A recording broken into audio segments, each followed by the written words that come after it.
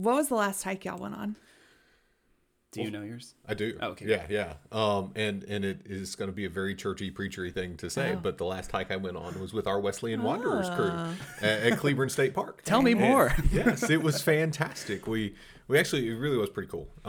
Did you get the Wesleyan Wanderers to sponsor this episode of our podcast? Yes. Shannon, we're waiting for the check, just so you know.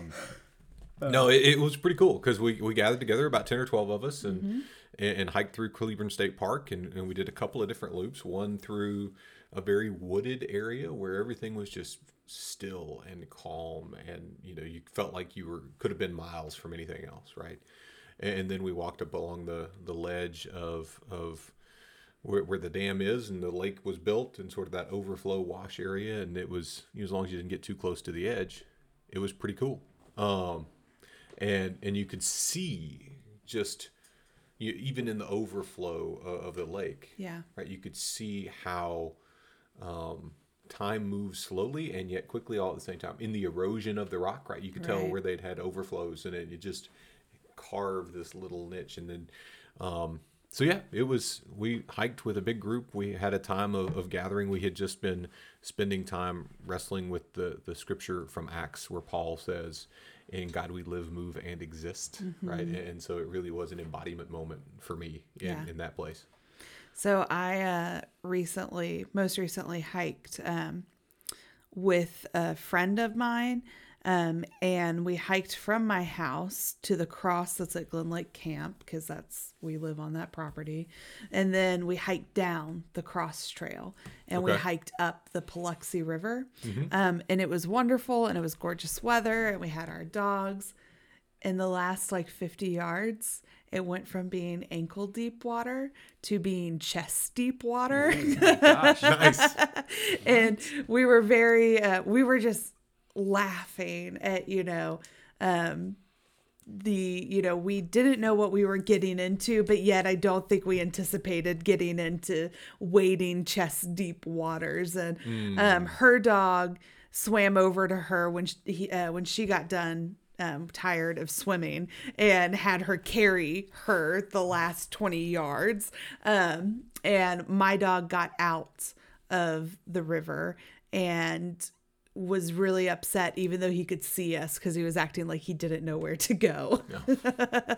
But we all made it. But there was this beautiful moment where, there was a couple things. One is, when we first got into the river, when you can't see where your foot is stepping in water, there can be some anxiety about that, right?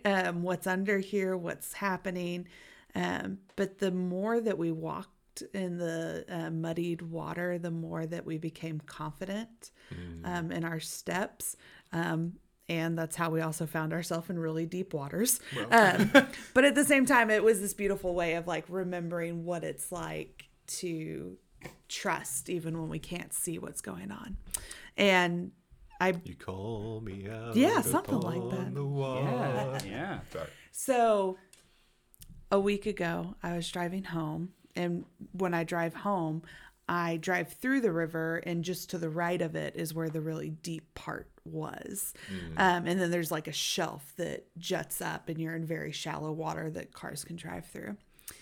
And there were some men fly fishing where we had walked through. And apparently, if we had just taken about 3 steps to our left, we would have stayed in about shin deep water.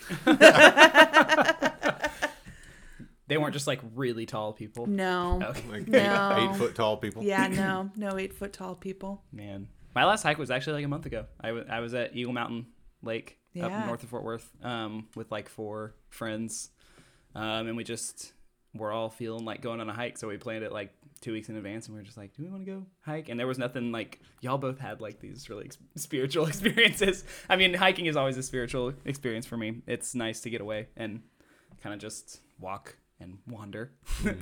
Sponsored by Wesleyan Wanderers for a little bit, but it was just nice to be with friends and kind of away from the world for a minute. It was just Saturday morning, so it was a good start to the day, and it actually ended up being a really busy day, but anytime you get a chance to start in that way, it's everything else is kind of easy throughout the day, I guess, for me. Agree. And so it was I like hiking. We were did it for like 3 hours. I don't know. It was pretty fun. One of the things that I heard in both of your stories and have experienced myself is that often when we, there's an element of hiking that is getting outside of your normal rhythm and your normal routine, and you're not doing your everyday normal thing.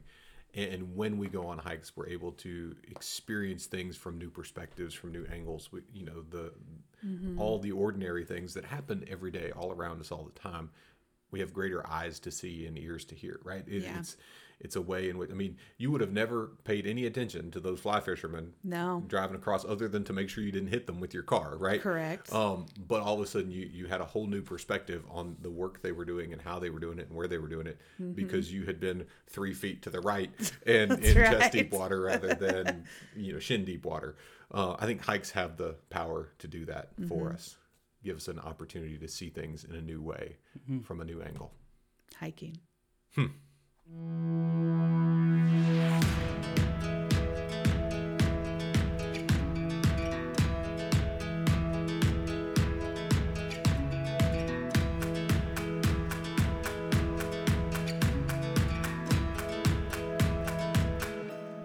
Welcome to the Gather, Grow, Go podcast. I'm Pastor Daniel. I'm Pastor Melissa. And I'm just Kiefer. Today we continue in this series where we're looking at how do we read the Bible and how do we make sense out of the Bible? How do we begin to encounter it? The last 2 weeks we began with exactly that, beginnings. How do we even get started? And we affirmed that part of getting started is actually starting. So Daniel, can you kick us off with this new kind of approach that we're taking when we're looking at how to read our Bible, maybe bring us some Bob Goff vibes and tell us a story about hiking? I can tell you a story about hiking. So this is a story I first encountered while I was in seminary, but it's a powerful story of perspective and new ways of seeing things and looking at things that kind of open us up a little bit. It's a story of 3 hikers.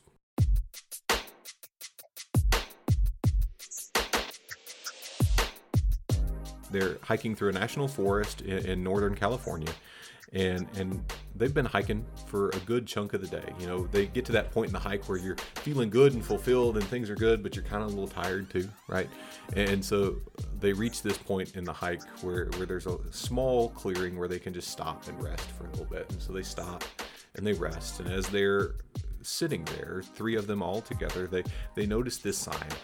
A sign that had clearly been there for 200 years, right? A sign that dated back to the gold rush days of Northern California, right? Where people were coming in like crazy, and it was a crude wooden sign, not super fancy, really weathered. You could tell it had been there a long time.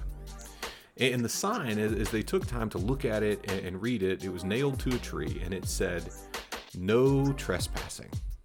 Violators will be persecuted." And as you might expect, these 3 hikers saw this and were puzzled by it. Violators will be persecuted, right? That it's almost the right word, but it doesn't feel like it's the right word. And so they sparked this little debate, because the other thing you need to know about these 3 hikers is not only did they love nature, not only did they love the capacity to walk through the world and see and hear things in a new way, they were also deep nerds. So in a way, they're like the 3 of us sitting around these microphones. If only they had the microphones. If only they had the microphones, yes. But they launched into a debate internally about what the sign meant. And they boiled down to 3 different arguments. One of the hikers argued, well, the sign means what it says. The sign literally says, "No trespassers, violators will be persecuted." Therefore, it means we cannot trespass. And if we do, we will be mistreated. Right? We will be persecuted for something. Can we, especially because of drop-in definition of persecute here? Yeah. It's subject to hostility and ill treatment, especially because of their race or political or religious beliefs. Okay, so the sign means literally what it says, right? Violators will be persecuted. And the other guy's like, "Oh, come on, really? It can't literally mean persecuted. We have to believe that the author meant prosecuted, because every time you see a version of this sign, it means prosecuted." Right, and prosecuted is to institute legal proceedings, i.e. trials and, a judge, against a person or somebody that broke a law. Yeah. So if you go on this land, they will turn you into the cops and you will go to court, right? I mean, that's what prosecuted seems more natural. Yeah, it feels like a more natural thing, right? And so the second hiker is like, all right, we can know what it literally says, but we also, real meaning is probably in the authorial intent, right? And what the author intended to say, even if they didn't say it perfectly.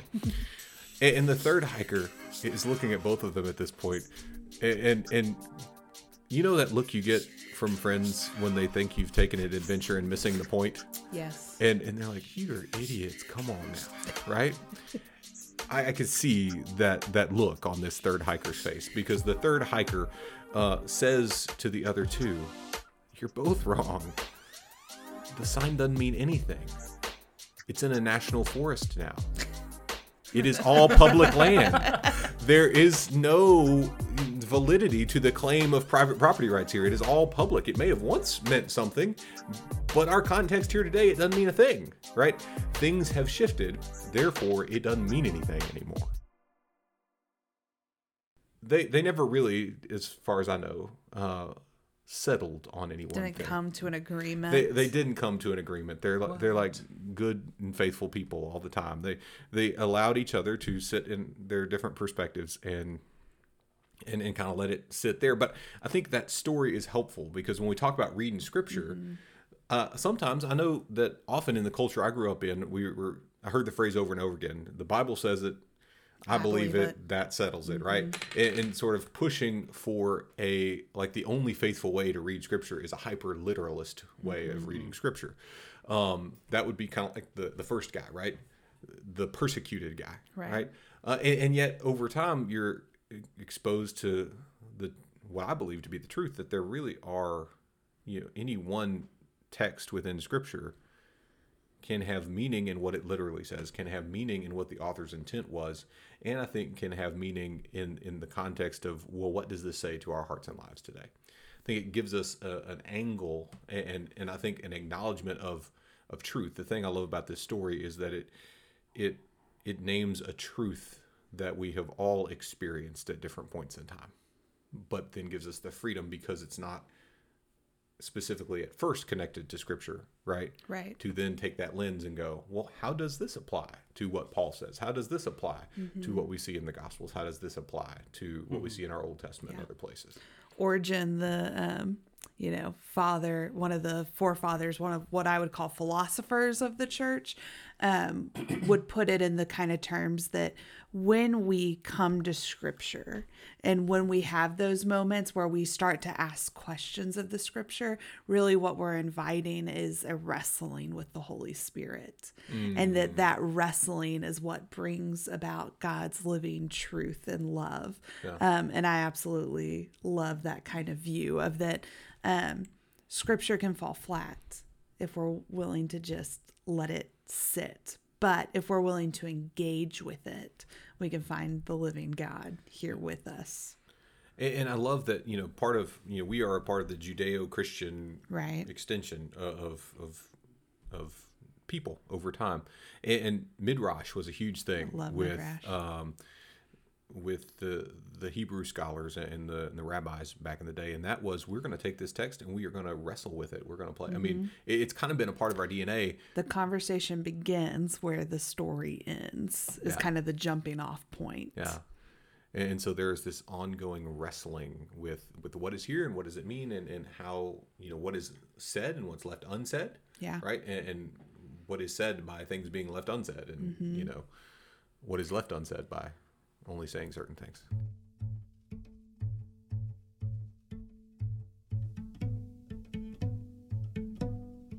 To me, there's always been a sense in the Bible of, like, literally the name Israel from, way back in the Old Testament means to wrestle with God. And, there's the whole story of how that happened, which is the weird story that is funny because it's one of the stories that I read and I go, what? And I scratch my head over that particular story. But everything after that, like, in the Bible, I've always enjoyed the take of, like, I want to, this is only meaningful to me because I wrestle with it, and because it's something that isn't clear all the time, and something that isn't, like, that requires me to think a little bit and to feel a little bit and to experience life. And think about it as a lens rather than just like, oh, here's the rules and here's the, that isn't as helpful to me. And I think an important thing to kind of lift up in this kind of talking of wrestling that we're discussing is also that the wrestling always becomes richer and deeper when done within community. So, that is one of the beautiful works of the church, and within a small group or a Sunday school class or your group of people, right, that you find, especially if your group of people looks like the three hikers, where you each have this different kind of place that you hold as truth, but this beautiful thing that you can do when you come to the sign that says, trespassers will be persecuted. Yeah, no, I think it is. Community is the best place to engage all of this. One of the things that our experience is clear on, one of the things Scripture is clear on, one of the things that life has been clear on for several thousand years of people trying to walk faithfully together in the way of God, is that it is something that we do much better together than we do apart. Yeah.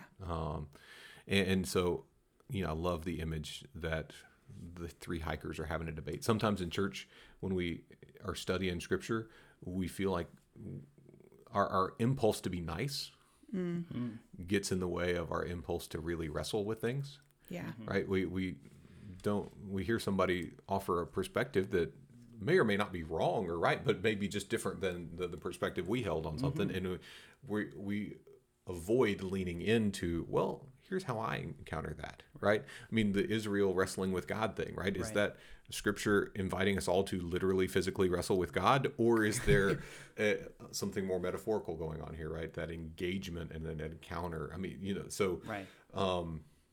But the power of doing that in community reminds us, one, we don't all have to have every answer all the time. Yeah. And others have experienced and learned things that are fruitful to our growing and learning.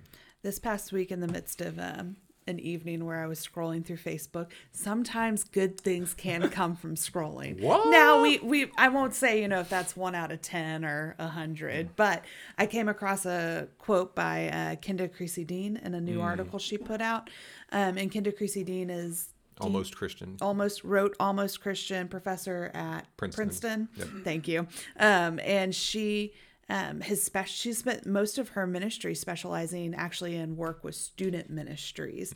And she had this quote of, someone kind of asked her, like, why have all these young people that have been raised in church left the church? And one of her responses was, perhaps it's because we gave them nothing good to talk about.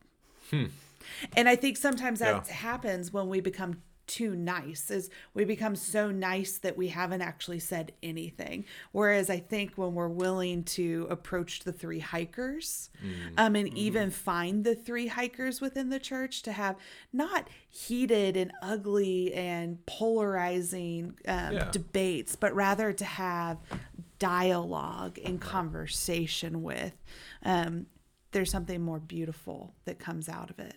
So I thought before we hop into next week, where we'll actually really engage with this through the lens of the Gospel of Mark, which we started with last week, I thought it might be helpful for us to give a couple examples, because three hikers is kind of this like cool thing, but like, how do you actually approach it? Right. So Daniel, when you brought up the idea of the three hikers, my brain went first to the Rosetta Stone. Yeah. Which is if you've heard of it, it's probably because you're thinking of, the language program that so many people love before Duolingo became the app that took over Rosetta Stone. But, the computer program that teach you a different language. That's one of the last commercials that I remember from my childhood. Is the Rosetta Stone commercials. That's actually really funny. Childhood, Daniel. That makes me feel old. Yeah. Come on. We just talked about how my first job, I had a debit card and I've never really had the cash thing. This is very true. But so I thought about the not the computer Rosetta Stone, but the original actual Rosetta Stone, which is held at the British Museum in London, and it's this big black piece of slate, and it's got 3 different languages on it, and it was found in 1799, but it was written in 196 BC, so it's this ancient document that we have that has these 3 different languages on it.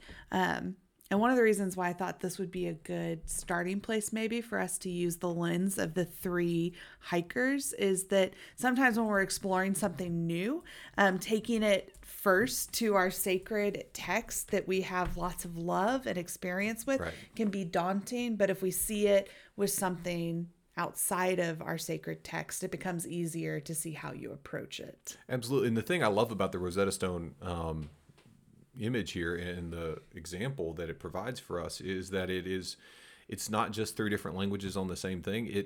What it allowed scholars to do in its discovery was translate 3 ancient languages, right, that had been unlockable before that, right?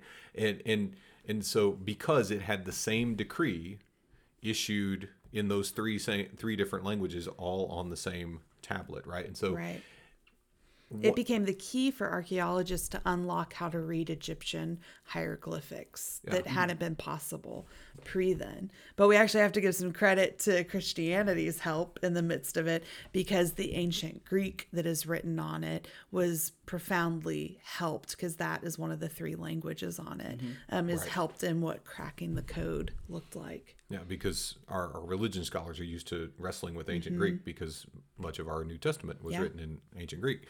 And the thing I love about it is that if we looked at the decree that King Ptolemy issued on the Rosetta Stone and read its text today, we go, cool story, bro. Okay, but before we jump to the end, can we go back to look at it from the literalist? There you go. There we go. The liturgists. The liturgists. Where was I trying to go Their with that? perspective I would on love this to would look be at it from the very interesting. The liturgist is that 4th person you were talking about that shows up. All right, so the Unless that was later. literalist would come to this text and would see that it was so the text was actually written by some priests in Egypt, and the actual text says you are to worship the Pharaoh in Egypt. So how would the literalist come to that perspective? Or what would they say reading that? Well, they would say, I need to fall down to my knees right now and worship the Pharaoh of Egypt. Like, Perfect. That's what it says.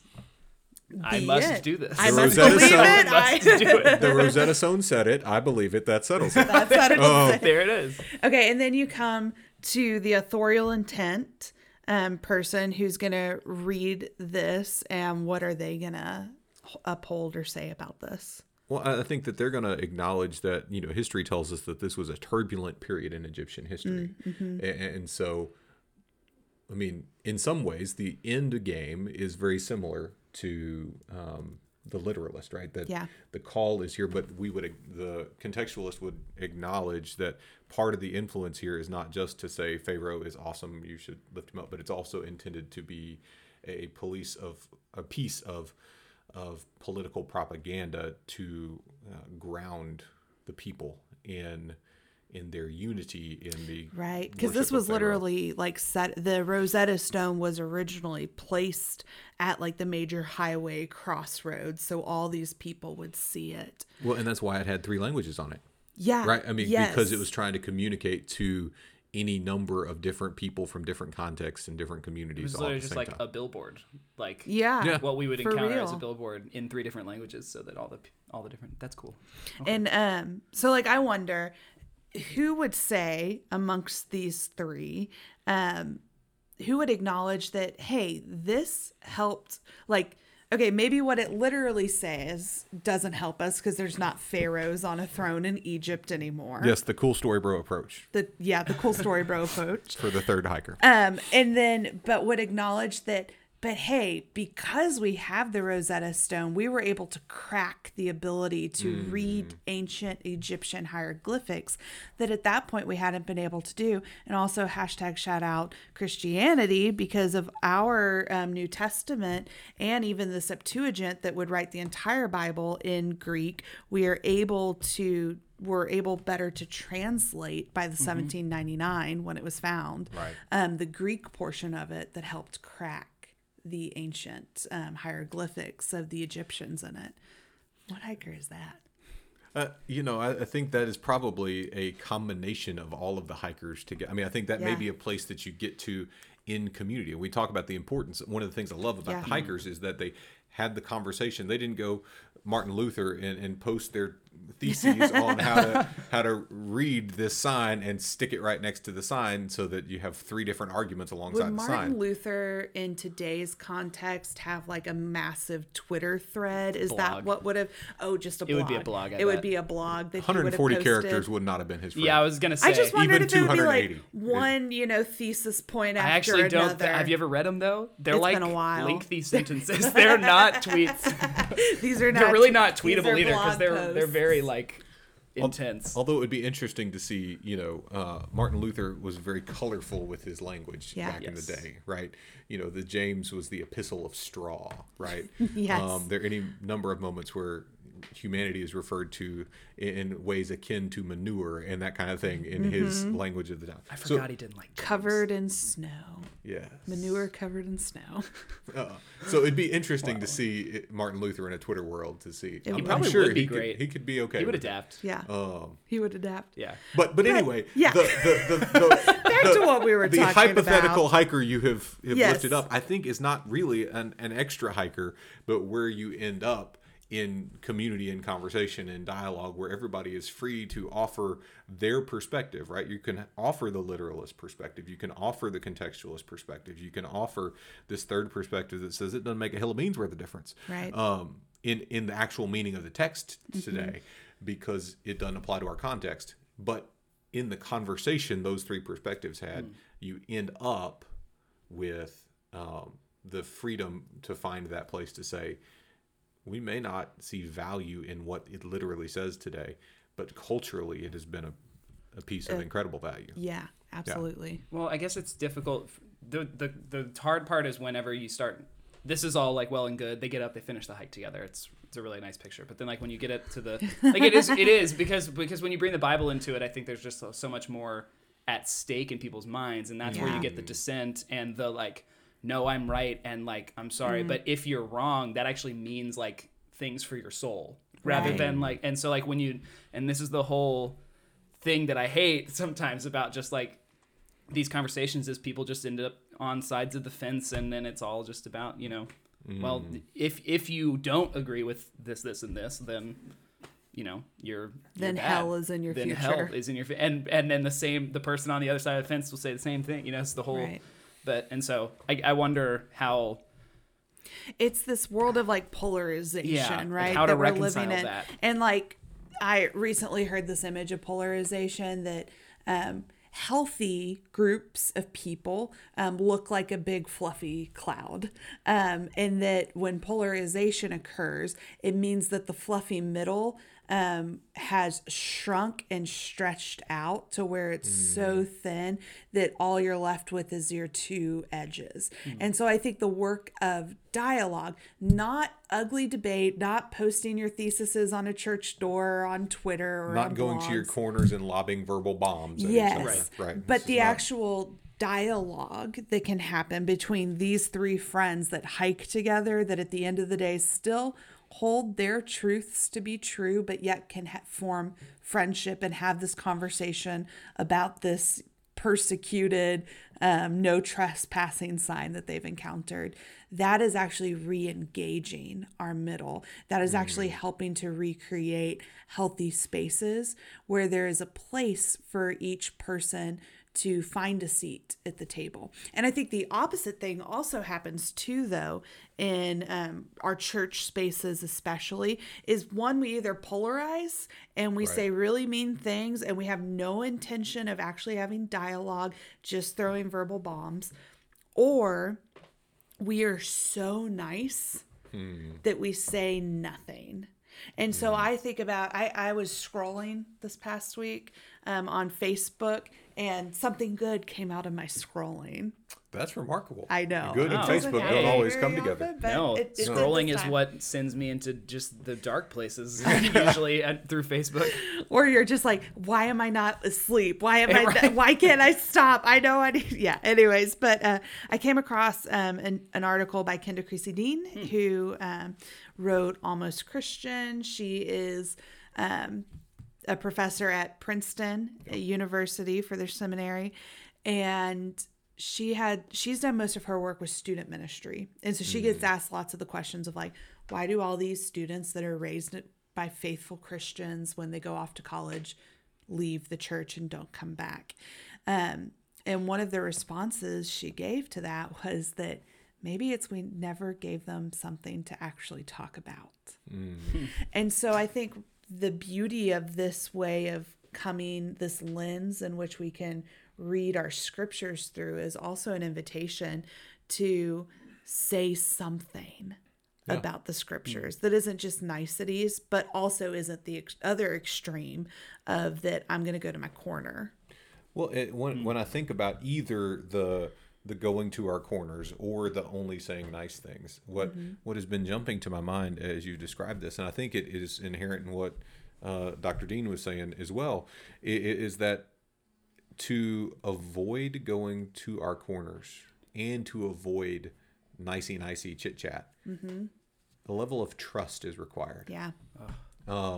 Generally speaking, if you're going hiking with somebody, it's somebody you know enough to wander into the literal wilderness, right? Right. You know, you're not hiking with somebody who you go, well, could they be the axe murderer who's been on TV recently? I mean, you know, it's are they going to push me down if a mountain lion appears around the corner? Right. Or are they just going to run faster than me? Which is the which is the truth here. But there's a level of trust inherent within that, and in that kind of trust, I don't think is something that is just assumed often.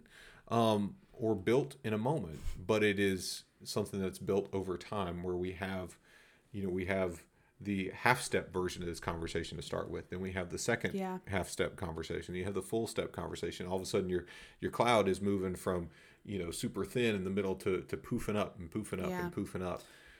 Yeah, and I think about, like, we talk about sometimes on this podcast about like the generational differences, and like if you were to name like the least trusting generation, it would most likely be the millennial generation. Is like these people that just didn't.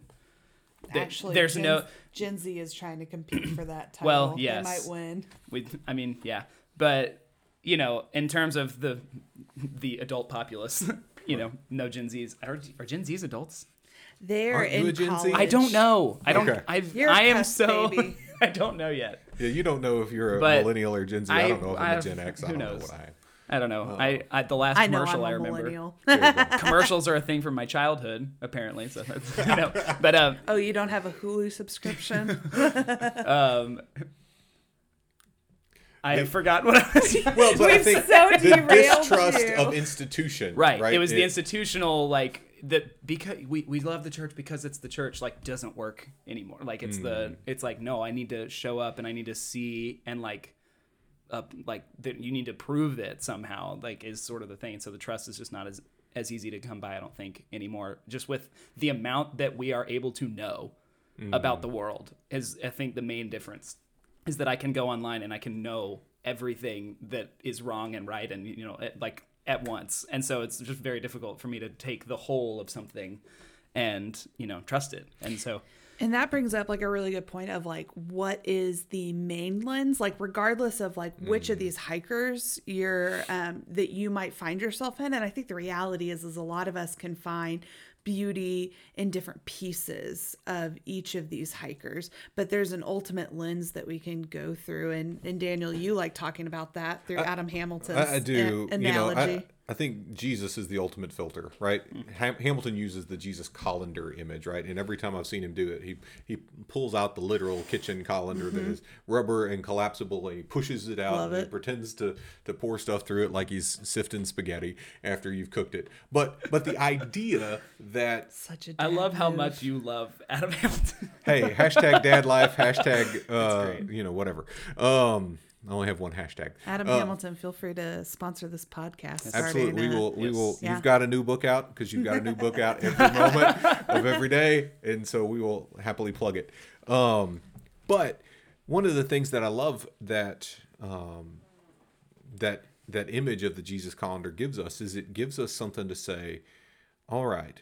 Because the truth is, whenever we encounter Holy Scripture, there are lots of different moments where sometimes when we only read things literally, or we only read things contextually, or we only go, what does this mean specifically to our 21st century context?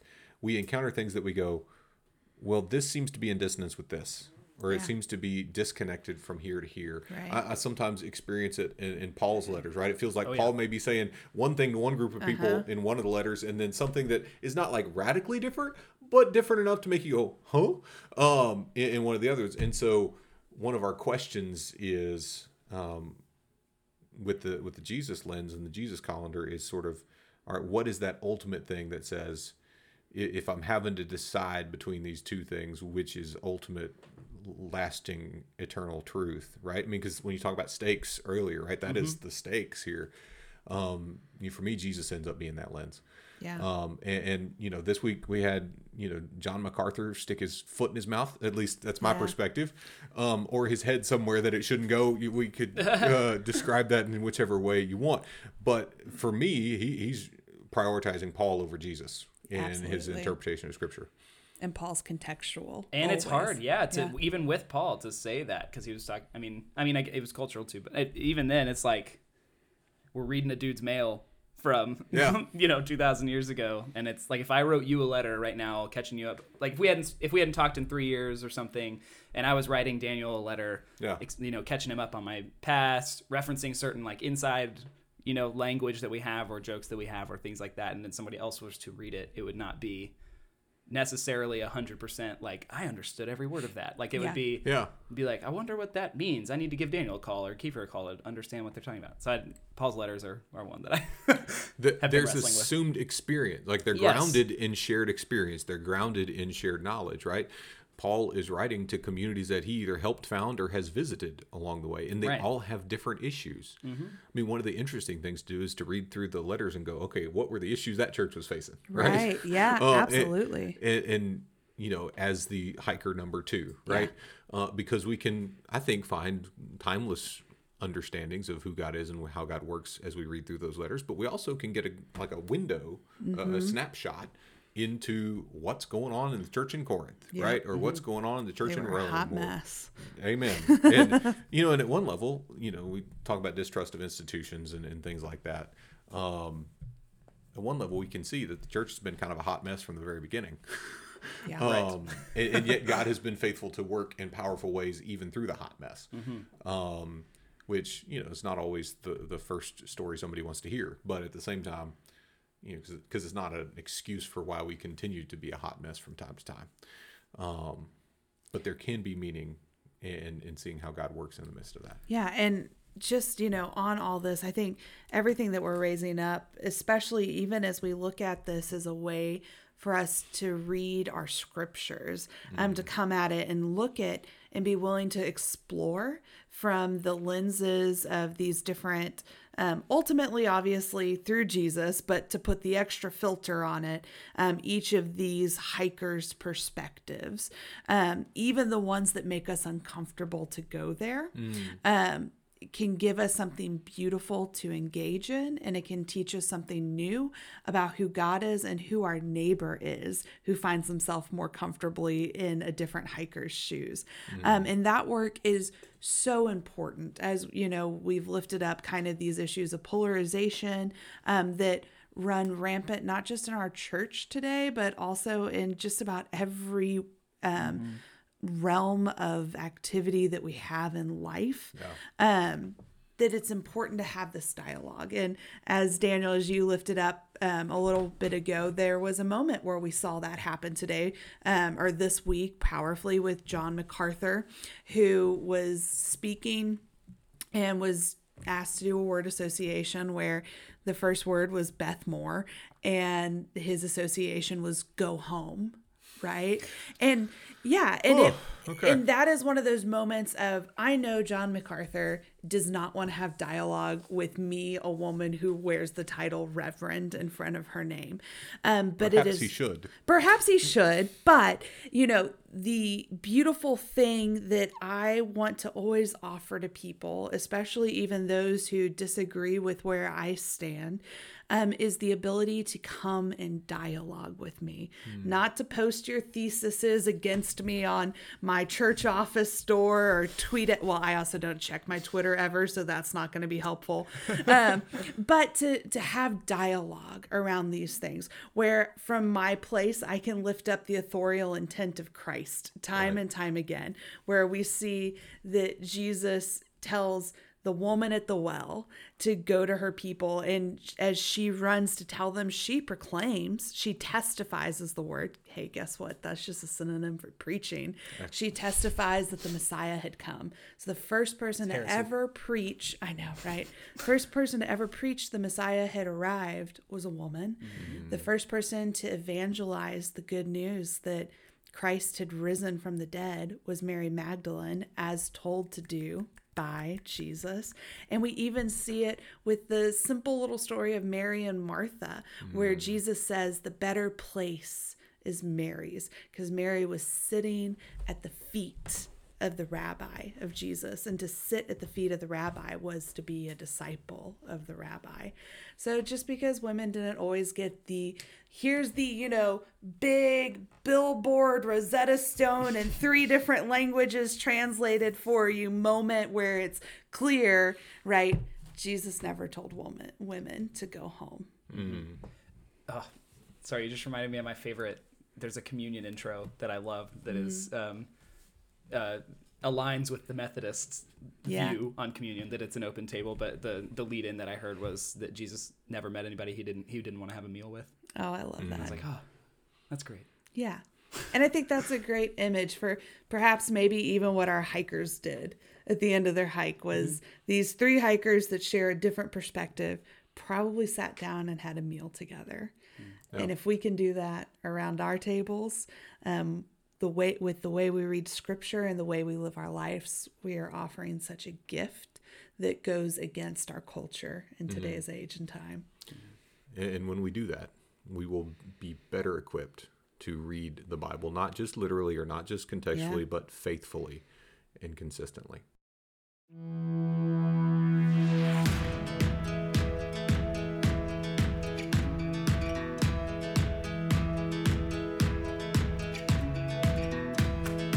Thank you for joining us today on the Gather, Grow, Go podcast. I'm Pastor Daniel. I'm Pastor Melissa. I'm just Kiefer. And thank you again for listening every week. Thank you for being faithful in your engagement with this podcast, with this conversation.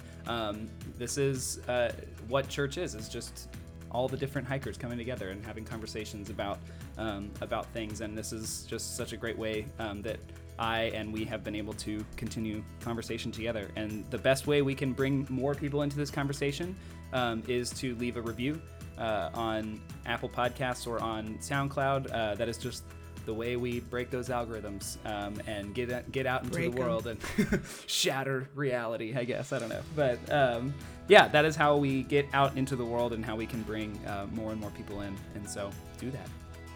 Very good. Thank you again for gathering with us today. And now that we have gathered, I'd like to give you an invitation to grow. I invite you this week to grow by engaging Scripture in conversation. Don't go hiking by yourself in the woods. Don't open your Bible all by yourself. If you insist on using the Bible app, make sure you've got somebody sitting across the table from you that has theirs open too. Engage in conversation. Engage together so that we can grow, so that we can learn, and so that we can be transformed. And now go. Receive this benediction, this blessing that's meant to be lived out as you go about your week. This week, if you find yourself planted firmly in the shoes of one of the hikers, Jesus blesses you. If you find yourself in dialogue with someone that agrees with you, with someone who empathizes with you, and someone who holds a different view from you, Jesus blesses you. And if you find yourself standing in a corner with John MacArthur, Jesus blesses you. May you go in peace this week. Amen. Amen. I really hope I don't find myself standing in a corner with John MacArthur.